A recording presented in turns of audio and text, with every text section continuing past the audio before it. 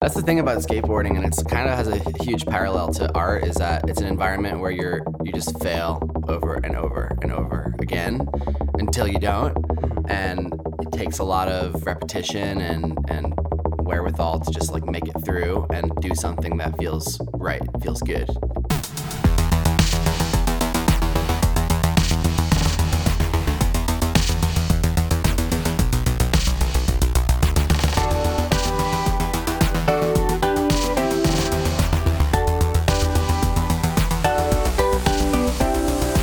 Listening to Well Fed. I'm your host, John Sorrentino, a designer based out of New York, and on each episode, I sit down to talk with one of my creative heroes, individuals whose work, style, and ideas I admire and continue to be inspired by every day. We discuss their past, present, and everything in between. Hey, before we start, I'm trying out something new this season, and I need your help. I'll be releasing episodes every Tuesday until the final episode, and I'll be keeping my fingers crossed that I can keep up. I would love to get your feedback after every release, and I'll be giving away stickers and pins to everyone that helps out as a thank you. All you have to do is leave a review on Apple Podcasts or share the podcast on social media. Take a screenshot and DM it to me on Instagram or Twitter at WellFedPodcast, and I'll send you some good old-fashioned snail mail. With that, enjoy the episode. On this episode, my guest is Eric Friedensen, aka F. He is an illustrator, designer, painter, muralist, letterer, really jack of all trades. Eric, thank you so much for joining me on this episode. Thanks, man. Thanks for having me. So I want to just jump right into it. And you are originally from New York. Yeah, I'm from suburbs of New York, Westchester. Mm-hmm. So people say it's upstate, but actually it's about 30 minutes from here. So It's kind of silly to call it upstate. It's right outside. Where did it all start for you? You know, what were you like when you were younger? Let's see. I was always drawing and painting as a kid, just like we all did. Mm-hmm. I just never stopped, I guess. And I had one big creative influence in my life when I was younger. That was my grandmother. She made all kinds of different art, like watercolor, knitting. She also made like stained glass art, which was her main thing. Mm-hmm. And she would just spend hours and hours in the basement working on that. So I got to kind of see her process. And then she would buy me art supplies. And then as middle school and high school went on, I just got like obsessed with art class and taking it more and more electives like black and white photography, graphic design, and then led me to studying graphic design. What was your grandma making stained glass for? For fun. Just for fun? Yeah, like she had friends that had houses and she would offer to make them a window, or sometimes she would actually get commissioned to make people windows, and all of her kids had like a big piece in their house. Yeah. That's cool. What came first, your love for skateboarding or your love for lettering and type? Skateboarding. Yeah. I think I loved design, but I didn't realize like design was a thing back then. I had a wall in my room growing up that was just covered in posters and magazine tear-outs from skate magazines. And there was typography all over it, but I didn't really know what that was back then. I just thought, oh, well, someone made this poster and that's cool, and I'll like hang it up. But yeah, later in college, I discovered what type is all about, and yeah. I wasn't really a big skateboarder when I was a kid, but playing Tony Hawk, it kind of familiarized me with all the brands in that world, that scene, and all the graphics coming out from like Toy Machine and like all of those like Element and those big brands at the time were a lot different than what you would normally see in, say, advertising or anything like that. Were there any kind of standout skate brands or things like that you wore as a kid? I was really into Crooked skateboarding and Joy, because they just seemed like the outcasts of the skateboard world, and skateboarders are already outcasts. So they were like the outcasts of the outcasts, and I just really liked their weird graphics. Mark Gonzalez art was a big influence for me.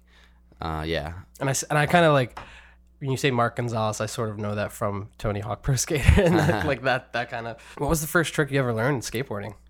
First trick, probably just to shove it. Mm-hmm. Yeah, I tried to ollie once, and that's as far as I got. Could never like own a kickflip or anything like that. Just straight up break your leg on your first ollie. Yeah. Oh God, no. You know, I learned how to ollie, and then I would try to like ollie onto curbs. Yeah. And then try to grind, but never made it past like an inch on the curb. So that's the thing about skateboarding, and it's kind of has a huge parallel to art, is that it's an environment where you just fail over and over and over again until you don't, and it takes a lot of repetition and wherewithal to just like make it through and do something that feels right, feels good. And it's the same thing with artwork, especially if you're judging it, you know? After high school, What were your plans? I think you eventually made your way to Philadelphia. Was that kind of the intention from the beginning, or, was that the mindset, or, what were you thinking? Looking back, I feel like college was sort of forced on me a little bit. Just like I went to a public school in the suburbs, so everyone was expected to go to college and get a degree. And so I didn't really think about taking a year off or going and doing a different route. So I looked at a bunch of different schools, just like anybody would, trying to see which schools were offering the most money to me to help me get through the program and not break the bank. Sure, yeah. And then I ended up getting a really great scholarship to Drexel in Philly, and I hadn't even considered going there. It was like the last place I had even thought about. I just was working at an ice cream shop, and somebody had went to Drexel and was working there for the summer.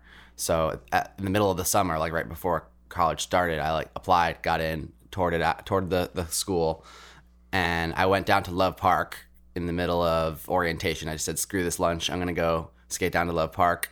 And I just fell in love with the architecture and the culture, and I had seen all this stuff in skate videos already.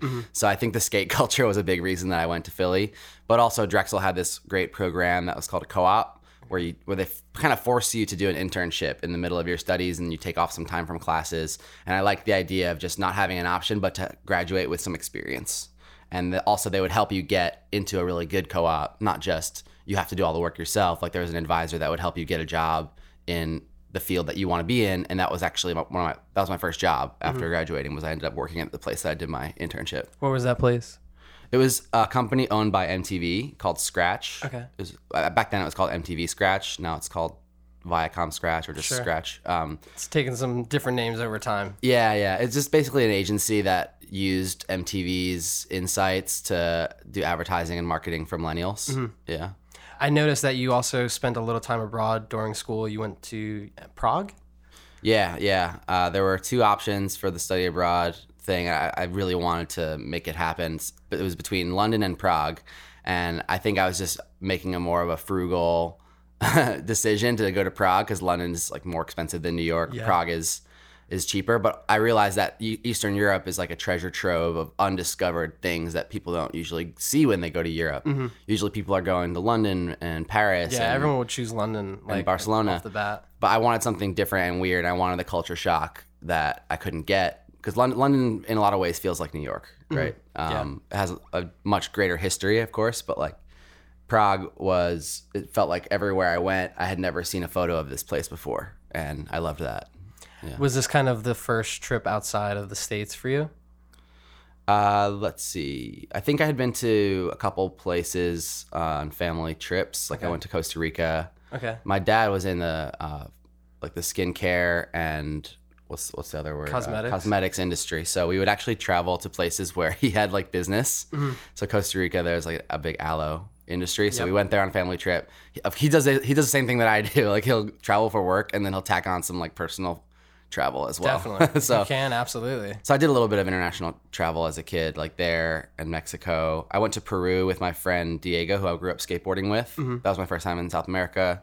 Yeah, Prague was awesome. I ended up going back and living in Eastern Europe for another 3 months because I quit that job at Scratch. It wasn't really for me. Also, it was freelance and it wasn't really reliable. Sure, yeah. So I was like, I need to travel now. I still feel this way. Like 10 years later or 8 years later, I guess. I still feel this way. I need to travel while I can, while I don't have too many commitments. And yeah. Well, you can move still, right? While I can move, yeah. I like living light and not being tied down right now. And I don't know. I feel like I'll have a family later in life, and totally. I'm enjoying it before I do. Absolutely. to the fullest, yeah. You mentioned that, like, Scratch, obviously being there, learning that experience, you came across, like, this idea that it just didn't feel right.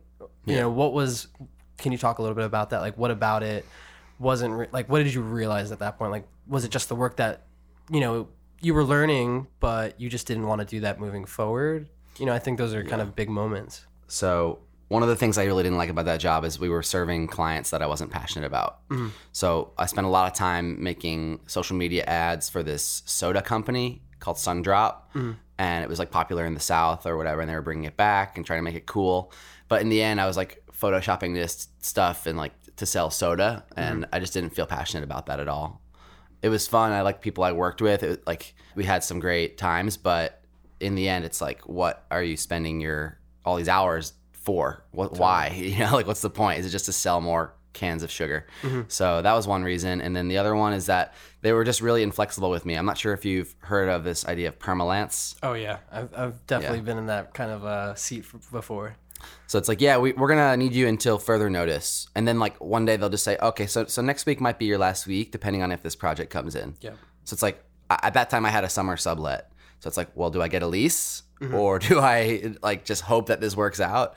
So I really didn't like not knowing if I should get a lease in New York. I didn't have much money back then. And I was just nervous that if I got a lease and then this job went away, I'd be screwed. Totally. So I left. Yeah. And it's not something that, I mean, I've never heard of permalance until I was actually in that situation. You know, everyone says you're either full-time or freelance. And there are sort of these degrees in between that. You know, you're on a contract for a freelance contract for a limited amount of time. You're on a permalance contract, which is usually like a year or something like that. And those are things that you kind of don't really learn until you're actually like, it like hits you and you're kind of like, oh, wait, like I do need to figure out a little bit more than 6 months ahead of time, or, you know, look a little bit past the next week and things like that. So it can be kind of tough. But you also, in that time, you freelanced for a bunch of other companies. I saw you were at Brooks Brothers for a little bit. And you did your research. I dig, man. I think, you know, I think it's really interesting to see all the previous roles that kind of lead you to where you are today. What were some of the things that you were learning in those different roles? One thing I learned is that back then, a lot of the higher paying gigs were just, you had to sacrifice a lot, you know? So Brooks Brothers was another job where I didn't really feel like I fit there, but they were paying me a day rate and I could do the work and I liked the people. So I like did it for a few months and saved up money so that I could do more stuff that I enjoyed, right? So that was the sacrifice of doing things. And some people, like I used to think that I'd be a sellout. Even when I got the job at MTV, I was like, man, I'm such a sellout.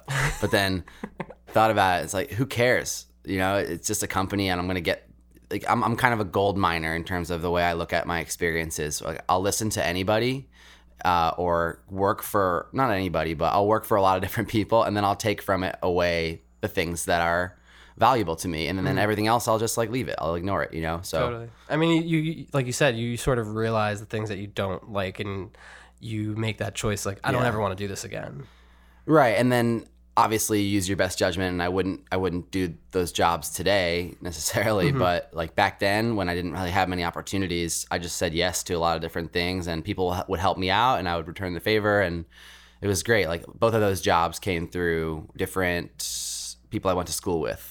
So it was just about relationships. Yeah. That's cool. I think it also sort of led you to an opportunity where you traveled again for a job in Lithuania. I think it was with TED or something like that, right? It wasn't for TED. So let me backtrack a little bit because this is a cool story. So in Drexel, we had the idea to bring a TEDx conference to the university. So my friend D and I, like, we organized it together. We made the speaker lineup. I designed the whole branding for the event using the TEDx guidelines and made it our own custom thing. Came up with the theme of the event, and we hosted a conference. And the way that we advertised it was interesting. We tried to not just use basic graphics. We like made the giant TED letters and brought them around campus and photographed them in different places and stuff. And so I really liked that experience because I was able to surround myself with these speakers who were doing amazing things that aren't typical careers, and it made it feel possible for me to do something like that. So it was my first exposure to just incredible career-oriented people who are just achieving awesome stuff, whether it's like somebody who knows how to make special beer that has chocolate in it, or like literally somebody who went to space. Sure. Like they were at our university speaking because we called them and they went and they came. So that was awesome. Then when I was working at Scratch, I was getting the itch to travel, and I was like, I want to go to Barcelona. That was actually my dream. I wanted to work for this one specific company, get transferred to Barcelona. Didn't all go down like that. What was that company? It was called Smart Design. Okay, cool. You heard of them? Yep. Yeah, like a product design company. That was my minor in college. I didn't mention that. Physical product. Yeah, like industrial design essentially. And I really wanted to work for them, but they're like the best of the best, and my portfolio wasn't really there. And I was actually even just scared to apply because I knew I wasn't going to get it, and I didn't want to face the facts. Sure, yeah. It's like the analysis paralysis sort of situation. So, you know, I was like, how else can I get to Barcelona? Maybe I just have to expand my search a little bit and look outside of Europe. And then once I'm in Europe, I can go to Barcelona. Or just see where life takes me and maybe don't even end up living in Barcelona.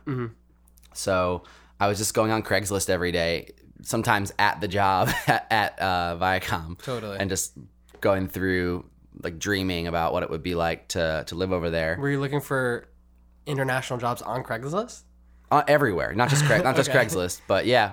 And then one day I found a post that said graphic design internship in Lithuania, and I hadn't really known anything about Lithuania, let alone where it was. Yeah. But I like clicked a little bit deeper and then emailed them, and it turns out it was an American company that had an office here, and they were setting up, because it's a lot cheaper to hire developers and technologists out there. Totally. So they were doing that thing, and it ended up being a real experience. And I went out there, in the end, it felt like more of a vacation than an actual internship, because the company didn't really have all their shit together. And we were traveling like 3-day weekends almost every weekend. That's and cool. just like, I learned more about myself than I did about the craft during that time, Totally. which was necessary, I think, at that point. Yeah. I mean, either way you're learning, right? Whether it's about the Yeah. actual job you're doing or if it's about yourself.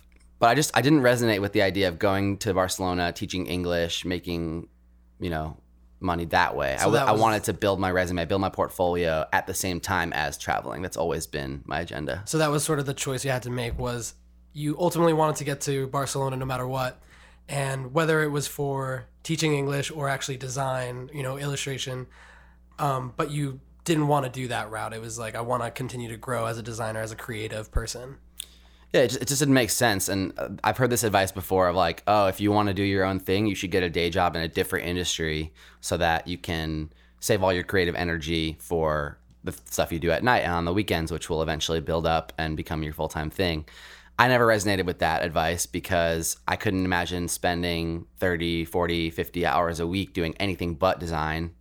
And because I did take so many different design jobs throughout these last 10 years or so, like, I was able to find what works for me, what I don't like about the way companies are run in this industry. So I got a lot of different experience just by trying out all these different design jobs. And now I have these relationships as well of like working with those people, versus if I was in like a food industry job or teaching English, like I wouldn't have been building connections in my world, right? It would have been very like random and not related. Where are we at in terms of time when you get back from Lithuania? Like, how long was that? And what year is that? So I graduated in 2012. I worked at MTV the summer before that and the summer after that, after graduation. And then in the fall, winter, I got sick of the job and traveled to Lithuania. So I was actually there for fall and winter. So it was like 4 or 5 months. Okay. And it was cold. It was cold and snowy, and it got worse and worse. And then they actually asked me to come back and like become a full-time employee because it was an internship. I said no at the time because I was dating someone who was from college and she was moving to New York, and I wanted to explore that and move back to New York. It's funny though, because if I said yes, I would have had a 5-year European resident card, which That's would have cool. allowed me to live anywhere with no problems. But I don't know. I made the call, and I'm glad I did it the way that I did it.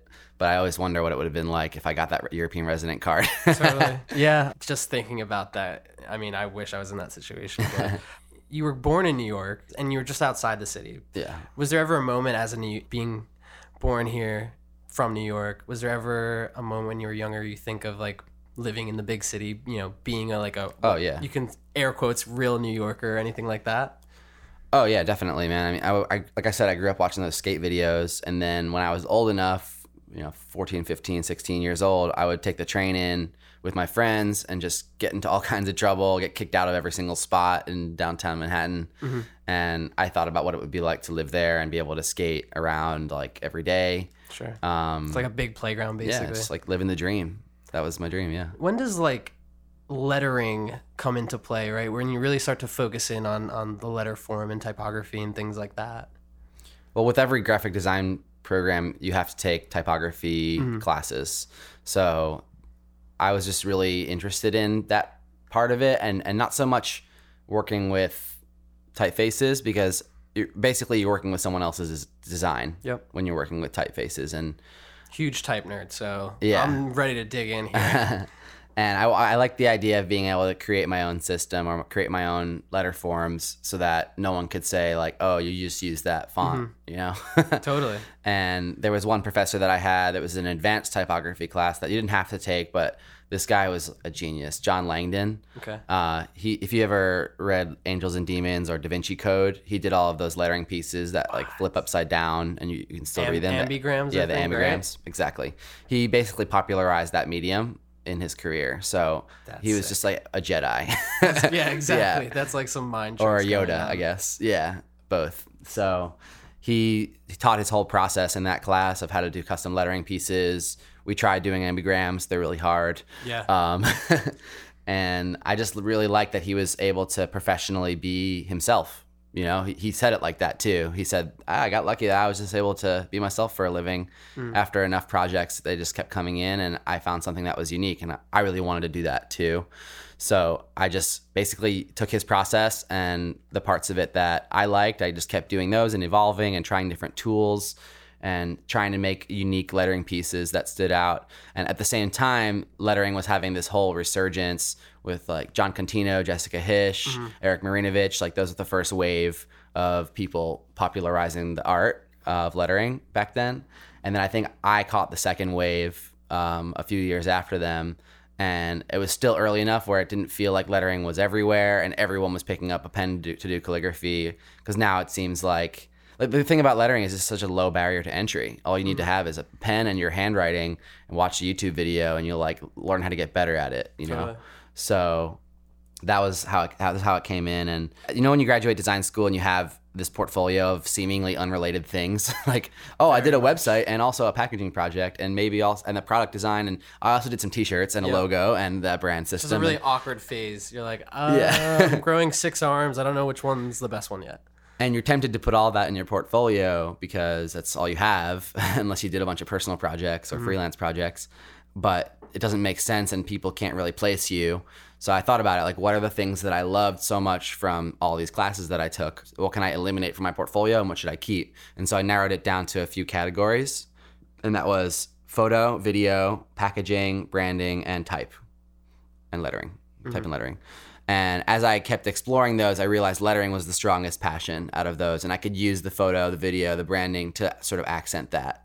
So whether it's taking a video of my process or turning one of my lettering pieces into a branding project, you know. Totally. But lettering was the common thread that I wanted to keep in those first few years out of school. This was like 2012 to 2015. So I really just leaned into that, and whatever full-time job I had or whatever freelance project I had, I was always doing a personal piece, just like trying to get better at lettering, thinking of some cool phrase that stuck to me and making it into a piece that could turn into anything. It could turn into a t-shirt or just something for Instagram. Yeah. I think the thing that you said, which I think a lot of people struggle with, is that you have all these skills, you know, across video, web design, whatever it may be, photography, and everyone is trying to do those equally.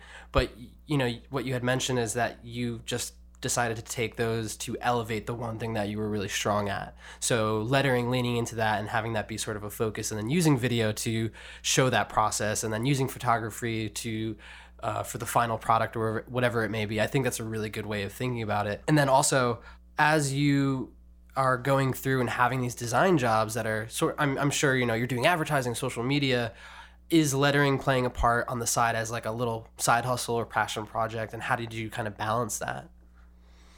Yeah, definitely. I feel like I tried to work lettering into as many projects as I could, even at these full-time jobs. Like at Brooks Brothers, I got to do a little bit of lettering, and then it actually got to live on their social media account. And I was like, this is cool. Like That's awesome. This is all custom, you know? I wasn't an illustrator back then. I couldn't really draw that well. I think when I was a kid, I didn't care about how good the illustration was, but I liked that lettering had a system to it, and it had rules that could be sort of bent and broken as necessary. And with illustration, there's not too many rules, which was a little scary to me back then. Sure, yeah. There's too many options, and I felt like I could stick to the lettering. I was better at that than anything else. So the question was like, how did I balance, or was it when you really start to focus in on lettering, yeah. When you're not able to work it into your day job, yeah. are you working on it after work, and you know, right. how are you finding the time to do that? Yeah, well, you know, there's how many hours in a week? 172 hours in a week. You spend 8 hours a day sleeping, 8 hours a day working. Like the other 8 hours is up to you, you know? So there's a better quote where it actually totals up the number of hours of free time we have, and you could use it not watching Netflix or hanging out. I mean, you can use it however you want, but I had a little bit of time every day or every other day where I could be practicing in my apartment. I started this project called Summer of Sketching. I don't know if you found that, but I'm glad you opened that up. Yeah, I needed an outlet, a series to create that wasn't just random lettering pieces. So I basically challenged myself to go to a different place in New York City every weekend and bring my sketchbook and create a lettering piece inspired by that place. Really simple. I wasn't doing it with anybody else. It was mostly just me, and if someone wanted to join me, that was great. And then I would post those on Instagram. This is like early days of Instagram. Sure, yeah. Before I had anyone really following me, and I would just like post it there. And I noticed that like lettering my art would like get more attention than just a photo of me and my friends or the skateboarding stuff.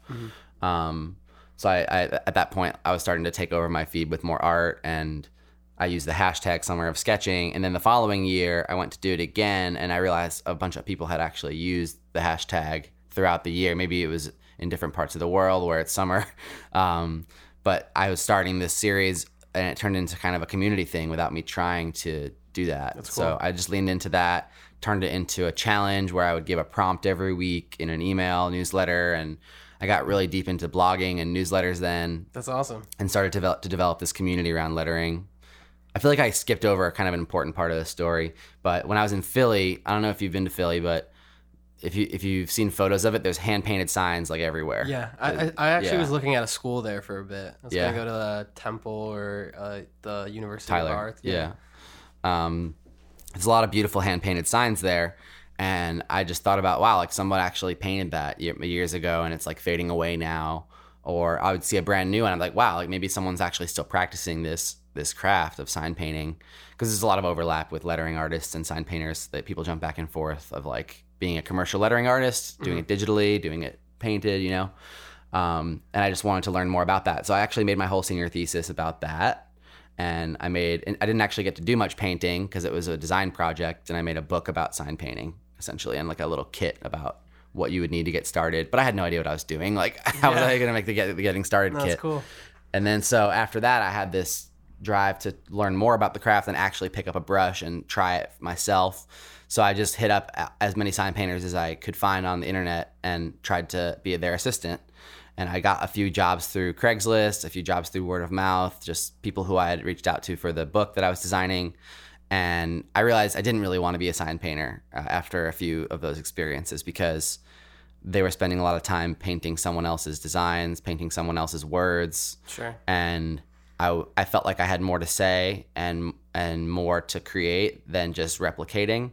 And that's not to say that there's a ton of sign painters out there that do both. Mm-hmm. They can replicate designs and they also do their own artwork.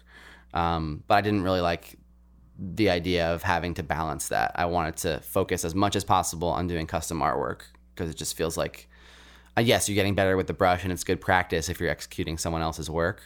But if you're an artist, which one would you choose? You know? Sure, yeah. You want to have a little bit more creative freedom with every project. But I do have a lot of respect for the craft of sign painting and replicating, like those guys at Colossal Media and Overall Big Murals. Like, they're doing photorealistic stuff, and like they're having to replicate this digital image, and it still blows my mind. So I have a lot of respect for that, and I understand why they love it. It's just not for me. Totally. Yeah. You eventually make your way to the agency MKG, which is, I would say, pretty big agency. They do a lot of awesome like experiential design and branding and things like that. Is this kind of the moment where you're able to take your work and put it in situations that are bigger than just pen and paper, or, are like you eventually start to do murals and stuff like that? Like, how does that come about? First of all, nice job narrating and the nice segue there. You're like, you eventually make your way down the path of discovery and self-actualization. Just slowly tiptoeing. It was great. So yeah, MKG I was there for about a year and a half. I didn't keep jobs that long, actually. I bounced around a lot, like I said. So it was a big deal for me to stay for a year and a half at this one company.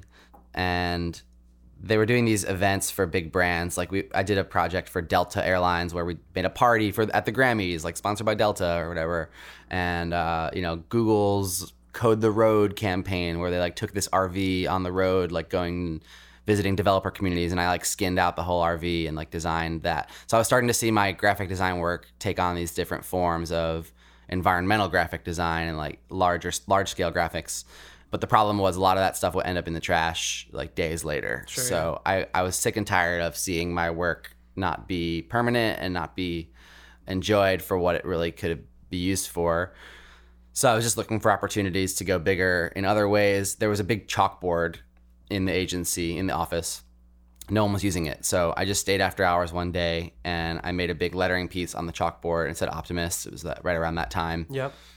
And it was awesome to see people come in the next day and react to the mural and like be surprised and have conversations around it. And I just noticed, wow, like my art actually affected these people's day and it's not going anywhere. It's not going in the trash unless we erase it, Totally. We kept it up for a month, and then the next month we did another piece, and then I started inviting my friends in, and every month we would collaborate and create a new chalkboard mural.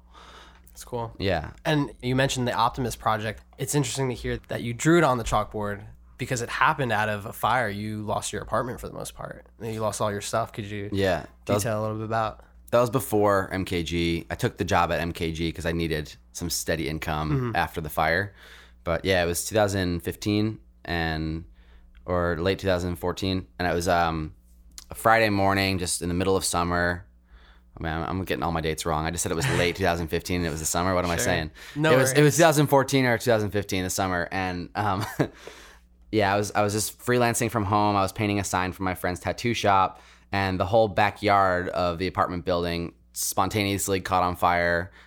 It was owned by a restaurant, and they were keeping all their trash and recycling back there. If you can imagine those those alleyways or whatever.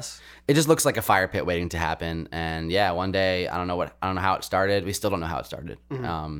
But it went up in flames, and I was on the second floor, so it came in through the windows. And I was home. Like I panicked. I just ran out of the apartment as fast as I could after the windows had blown in, and like it was a pretty crazy experience.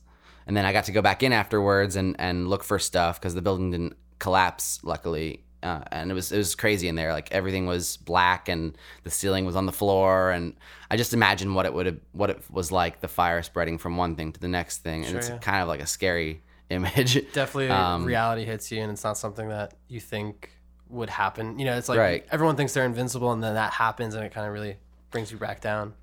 Right, because when I ran out of the apartment, like nothing was on fire. It was just smoke coming in, and I hoped that the fire department could get here and put it out. But no, it was like they had to go to the source of the fire first and then put out the other parts. So yeah, basically everything got burned, and it was really crazy and sad and scary that day.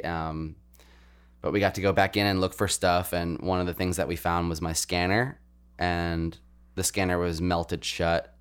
But we were able to pry it open because I remember that I had a drawing in there, and I found the drawing, and that was where the Optimist drawing was. And I had been making that earlier in the week, and it just reminded me what I was thinking when I was drawing that and what it meant to me. And like I remember, like, yeah, I am an optimist. I can get through stuff like this, and this isn't the end. This is just going to be a difficult season, and I got to keep my chin up, and I'll get through this. And I realized like all the stuff that I lost, it wasn't that important. Sure. It was just stuff that's replaceable. There were a few things that were irreplaceable, I'd say, but I'm not holding on to that today. It was really something that pushed me forward, and like it had a really positive effect on my philosophy, because I realized like if I was sleeping in that day, I probably wouldn't have made it out of the apartment, I think I definitely wanted to touch on that because I think it's sort of amazing, and it's beautiful how you're able to kind of just pick yourself up, and out of all of the kind of darkness in that, you still come out of it, with a shining light of, being optimistic about it and turning that into something positive. And it's evolved into a situation where you started to raise money for charity, for organizations.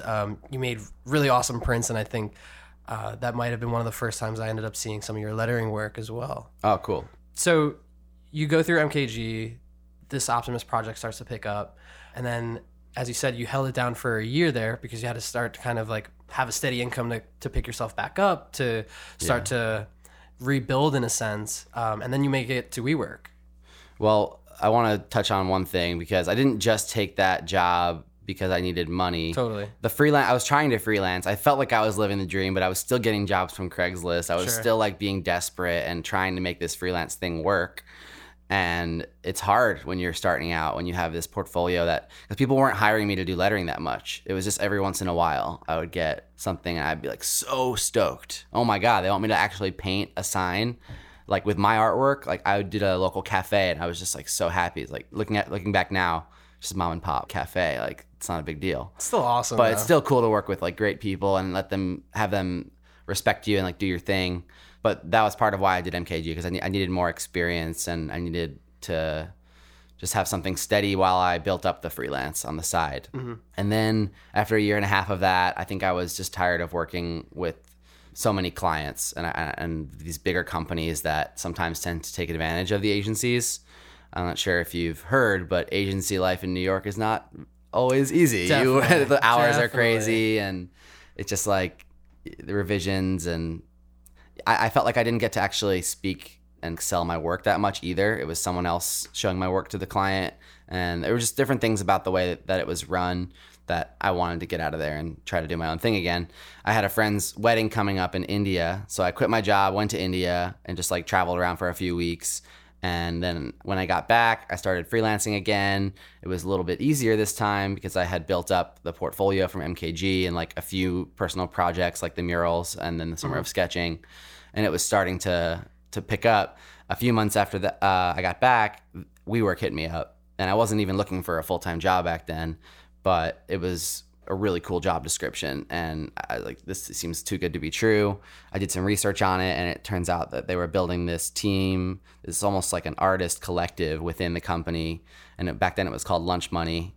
And Joe and Jeremiah, who were the two first guys there doing that kind of work, were carving out this team where they could hire graphic designers who also were into visual art, who could also pick up a paintbrush and do a mural. And that was exactly up my alley, and I wanted to get more experience with that. So even though I didn't want the job or the schedule of a full-time job, I said yes to it, and I said, let's give this a shot, and worst case, I can always like leave a few months later if I'm not feeling it, you know? Mm-hmm.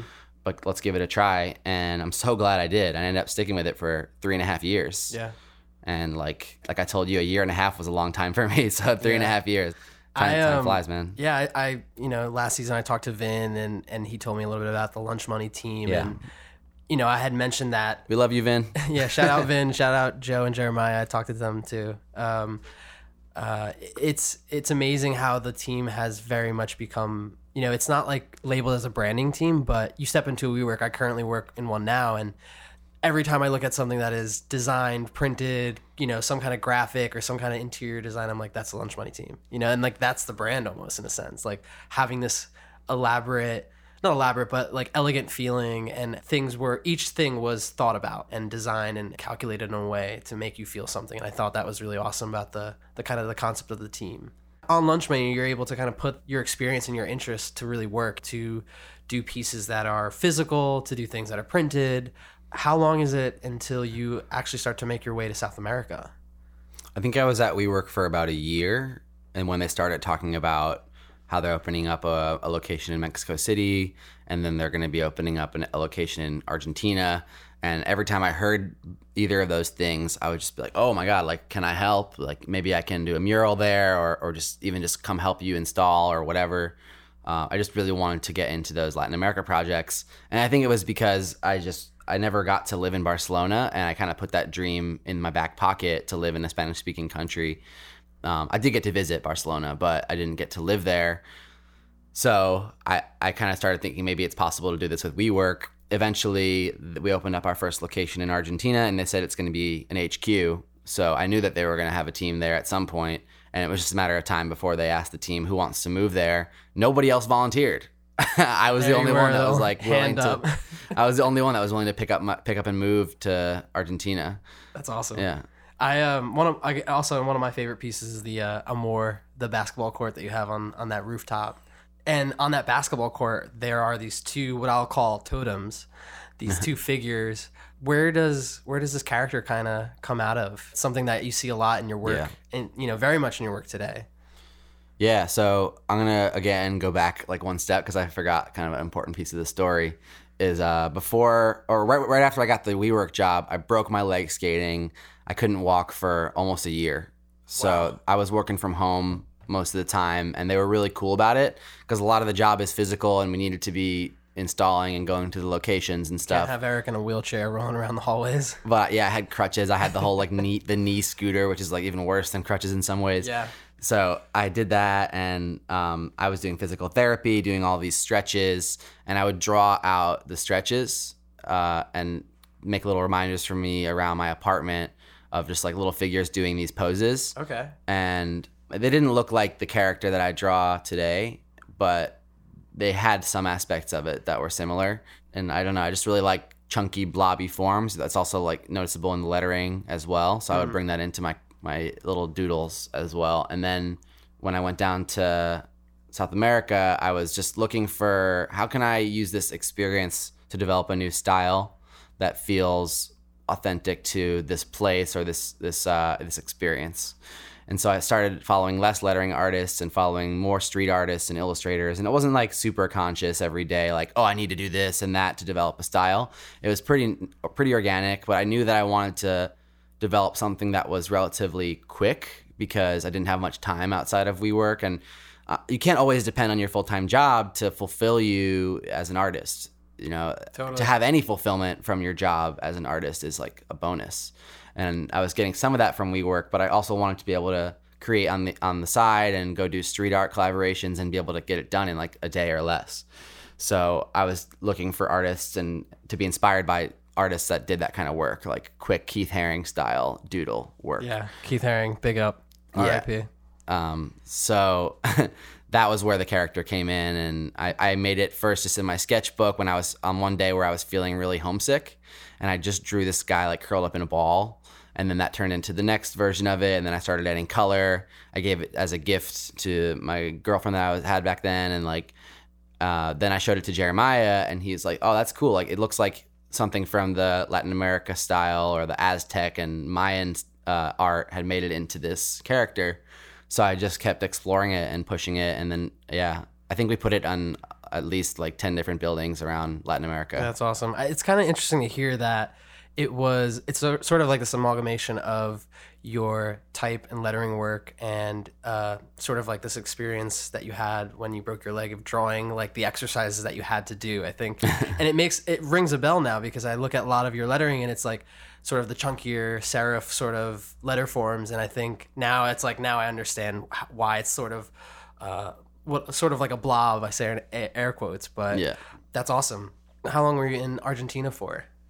I had signed a contract with WeWork that was a 1 to 2 year contract. So I needed to stay minimum 1 year and maximum 2 years, and they would help me get back to the States, which is a great deal because if you've ever relocated somewhere, it's complicated. It's like a one-way ticket, really. Yeah, Sometimes. and are they going to help you find a place? Are they going to help you with taxes? Because you got to pay taxes in both countries if you're.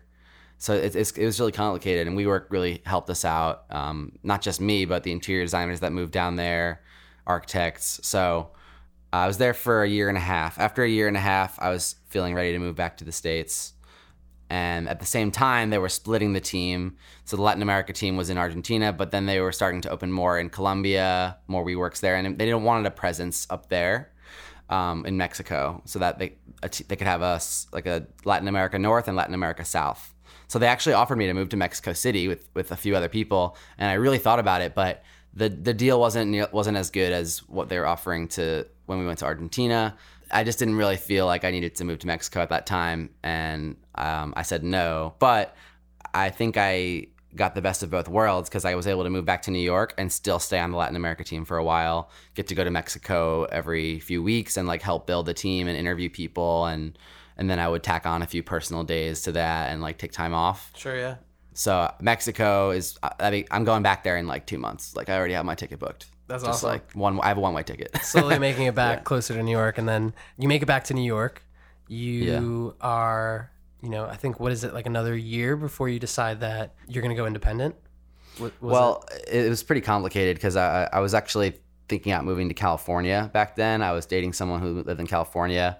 And right before I moved back to New York, my plan was to come back for the holidays and then eventually put in my notice and move to California in like the winter, early 2019. But we ended up going our separate ways, and I said, okay, I guess I'm going to stay in New York for now. And it was a lot of change happening in my life, you know, like whenever you have a breakup. So I didn't want to just like leave my job at the same time. So I held on to the job for a while, and I always had it in my back pocket. Like if I build up my business enough, I will feel ready to leave because I've been there for already 3 years. So I wanted to continue to build a Latin America team and do that project justice, and then eventually transition out of the team and do my own thing. So it was very like much, I'd say I was like plotting my escape. No, it's like totally. kind of terrible to say, but I mean, you have a goal, right? And you're just trying to figure out slowly how to make that goal happen, how to make it realized. A lot of people on Lunch Money like do freelance. I shouldn't call it Lunch Money because we don't call it that anymore for a few reasons. Just like confusing for people. I think we were like an agency. Totally. So a lot of people on the art and graphics team, which is really what the team's called, that do freelance. And I think a lot of them in the future want to do their own thing. But we get a lot out of WeWork. We got a lot out of it. So why, like, it's hard to leave a job that's giving you a really great portfolio, a great team. So I understand why I stuck with it and why a lot of people continue to stick with it. Yeah, I don't know. I think I just felt ready to move on, and the business was picking up, and I couldn't actually do both if I wanted to say yes to these client projects. So, you know, I think that's key, right? Like you don't just like step out and you're just, okay, I'm going to go freelance and I'm going to do this thing on my own now, you know, like how does that slowly gain traction? And then I would totally not say it's plotting, right? Like, but it is being methodical and trying to do this in a way that is smart, that when you step out, you're not just like leaping off a ledge, you know, it's like you kind of build a bridge slowly but surely. And you know, what is that process like? Well, when I was in college, my dad always encouraged me to take business classes. I did not want to take business classes. I thought that it was the stupidest thing, and I just wanted to focus on my craft. But then after college, I started listening to podcasts that were all about business and marketing, taking from it like the bits that were less slimy than others and just whatever resonated with me. And that really helped me to grow my personal brand and my audience and my business to a point where it's actually making money. And I could use WeWork, I could use MKG, I could use personal projects as like a springboard to help me boost my business. So it was a lot of just doing that consistently through social media and through email newsletter I kept up for a while, and keeping these relationships strong and just like showing my work to the people that I thought would care about it and maybe hire me in the future or just be stoked on it.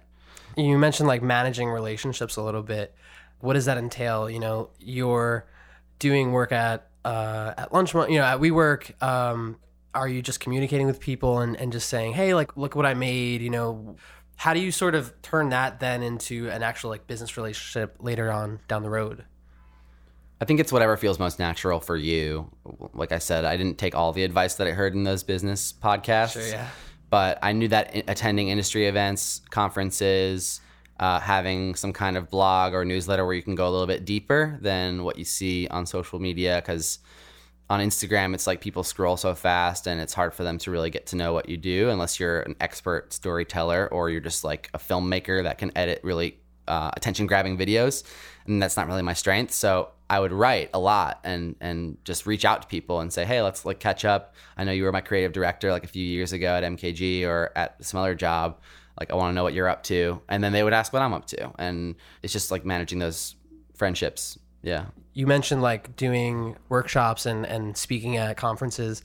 I think I saw you spoke at Letter West. You did a Creative South talk as well. And then you taught a workshop called The Art of Skate as well. You know, like, does that all kind of lead up to or level back up to eventually starting your own business?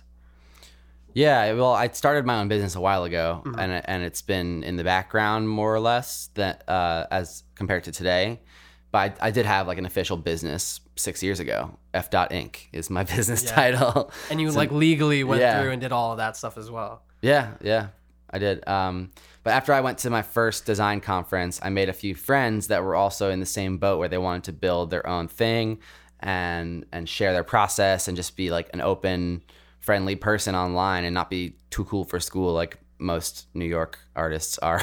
They just don't. I don't know. That's a whole rant, but Totally. I just like surrounded myself with those kind of people that wanted to share. And then they started teaching workshops, and I was like, oh, I could teach a workshop. I'll just share my lettering process. And it's like the stuff that John Langdon taught me, plus my own stuff that I've learned. And it ended up being a really fun way to like meet people, share what I love to do, make a little bit of money.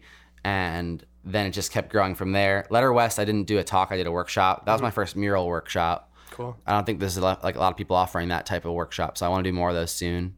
And then the Art of Skate was a collaboration with Good Tight. Yep. And they had the idea for me to come in and do a workshop, and we just threw back some ideas back and forth.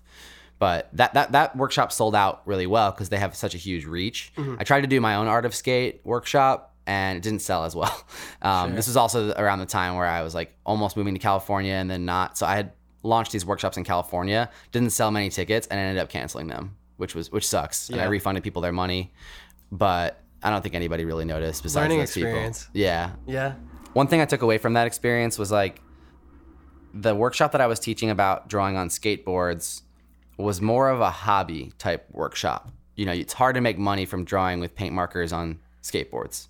Whereas the mural workshop or the lettering workshop, those are more marketable skills that you can actually make money doing a little bit easier. So the people who were investing the money in the workshop tickets knew that they were going to get a return on that investment, you know? Whereas the skateboard thing, I was like, oh, that sounds fun. You know, that's like more of a hobby. Sure, yeah. So I think if you're going to teach a workshop, don't expect to sell a lot of tickets if it's more of a hobby thing, unless you're marketing to people who just have a lot of time for hobbies, like stay-at-home moms or that kind of thing. Stay-at-home dads too. Who cares? Yeah. But people like the people who I was trying to reach, you know, 20s, 30s, they're investing in their professional career. They're going to take workshops that actually give back to their career. Mm-hmm. So I think the Good Type one sold out because they have this massive reach and this brand. And then when I tried to do it up myself, I realized maybe I should do more workshops that are more practical and like career oriented rather than hobby oriented. If someone was to come to you tomorrow and say that they're thinking about doing the same thing, what would be like 3 things that you would, you know, tell them to make sure they're bucketed up tight and they have like ready to go before they actually decide to put in their notice at work? So I'm more of a planner than most people. So you have to temper this with your own capacity for risk. Mm.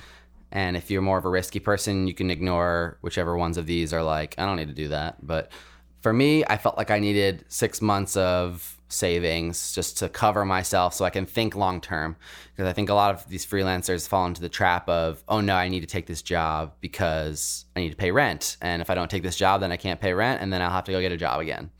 But if you can think 6 months out and say, wow, I could literally spend the next month trying to land a higher value client, and then that'll pay for my rent for 2 months, you know, or more. So I think being able to think long term is huge. So the savings, number 1. Number 2, I think just getting some freelance projects under your belt so you know what's actually working for you. I've done mural projects a lot recently, and then I also do sometimes like a t-shirt project or a packaging project, or applying my illustrations to different things.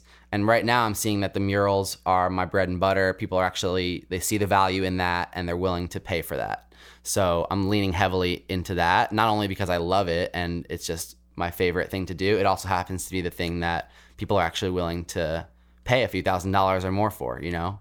And I don't want to be painting a new mural every single day or doing, you know, 100 design projects in a year, because that's like what, $300 a project. How many projects you have to do?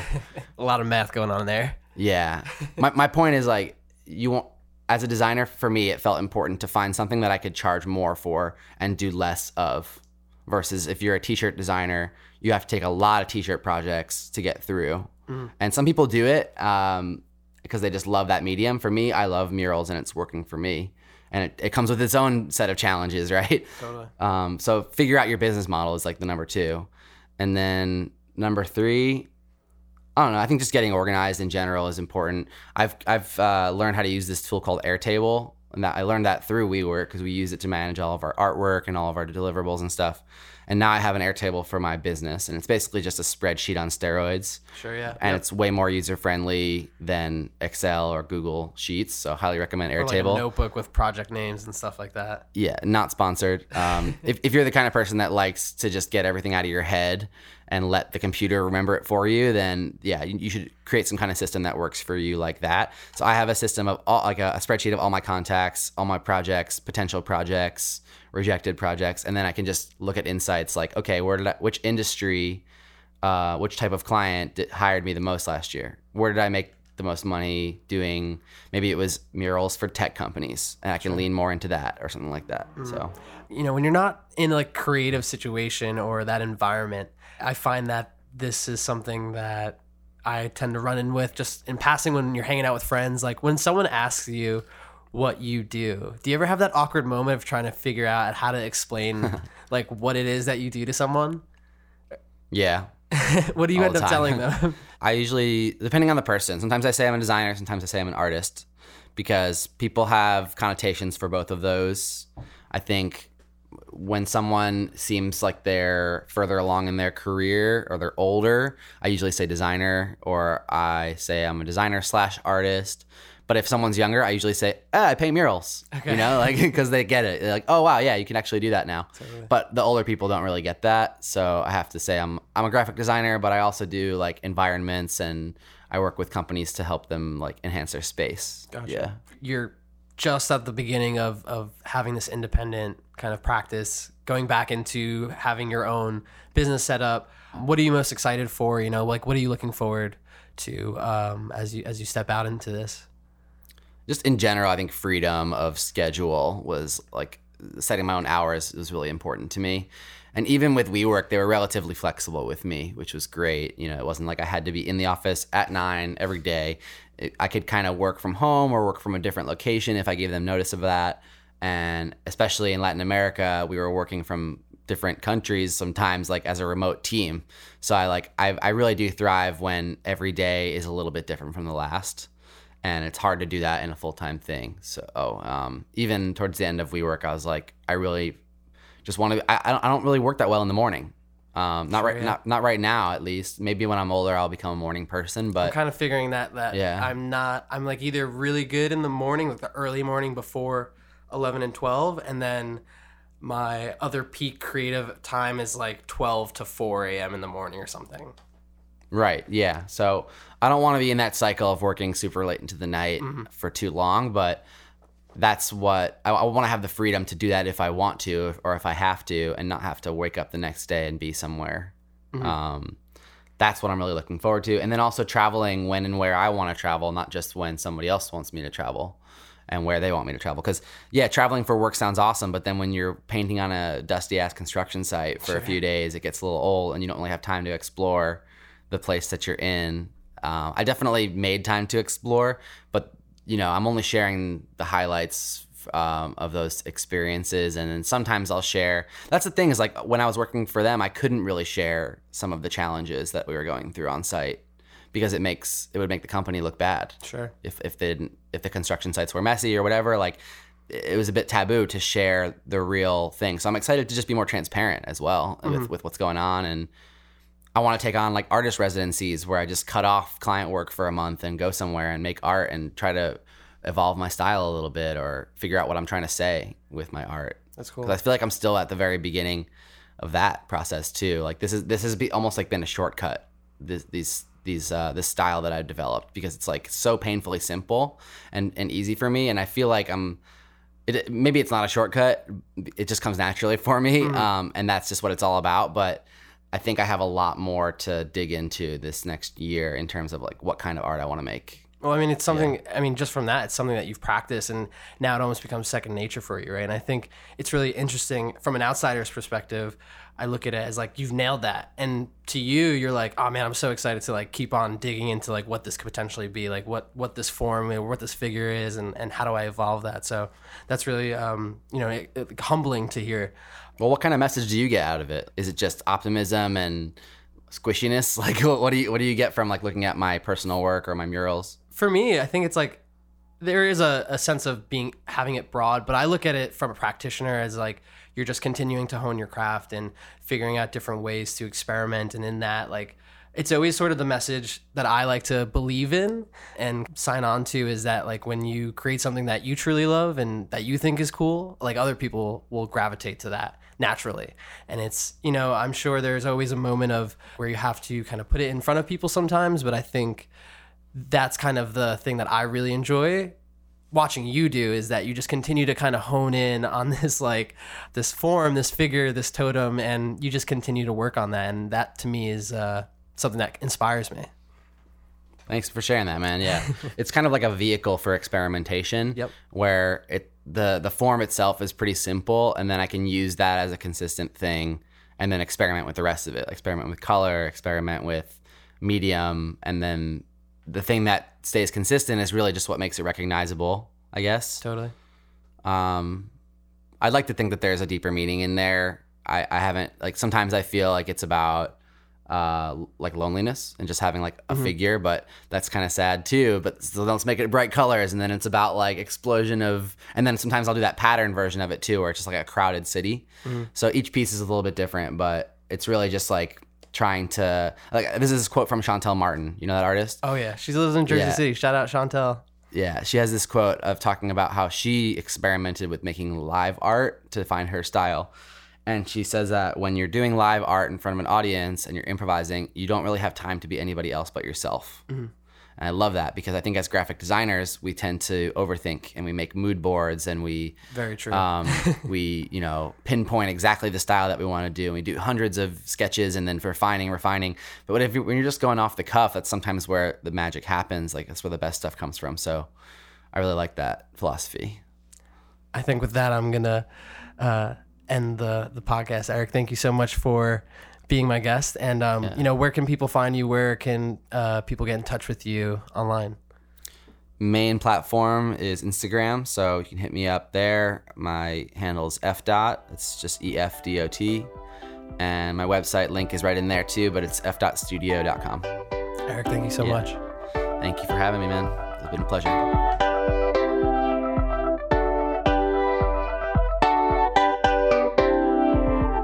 This podcast is produced by me, John Sarantino, out in Jersey City, New Jersey. Editing, mixing, and music are all done by my friend Kevin Bendis in Greenpoint, Brooklyn. Definitely check him out. You can find out more about WellFed and where to listen at wellfedpodcast.com or on social media at WellFedPodcast. Thank you so much for listening, and we'll see you soon.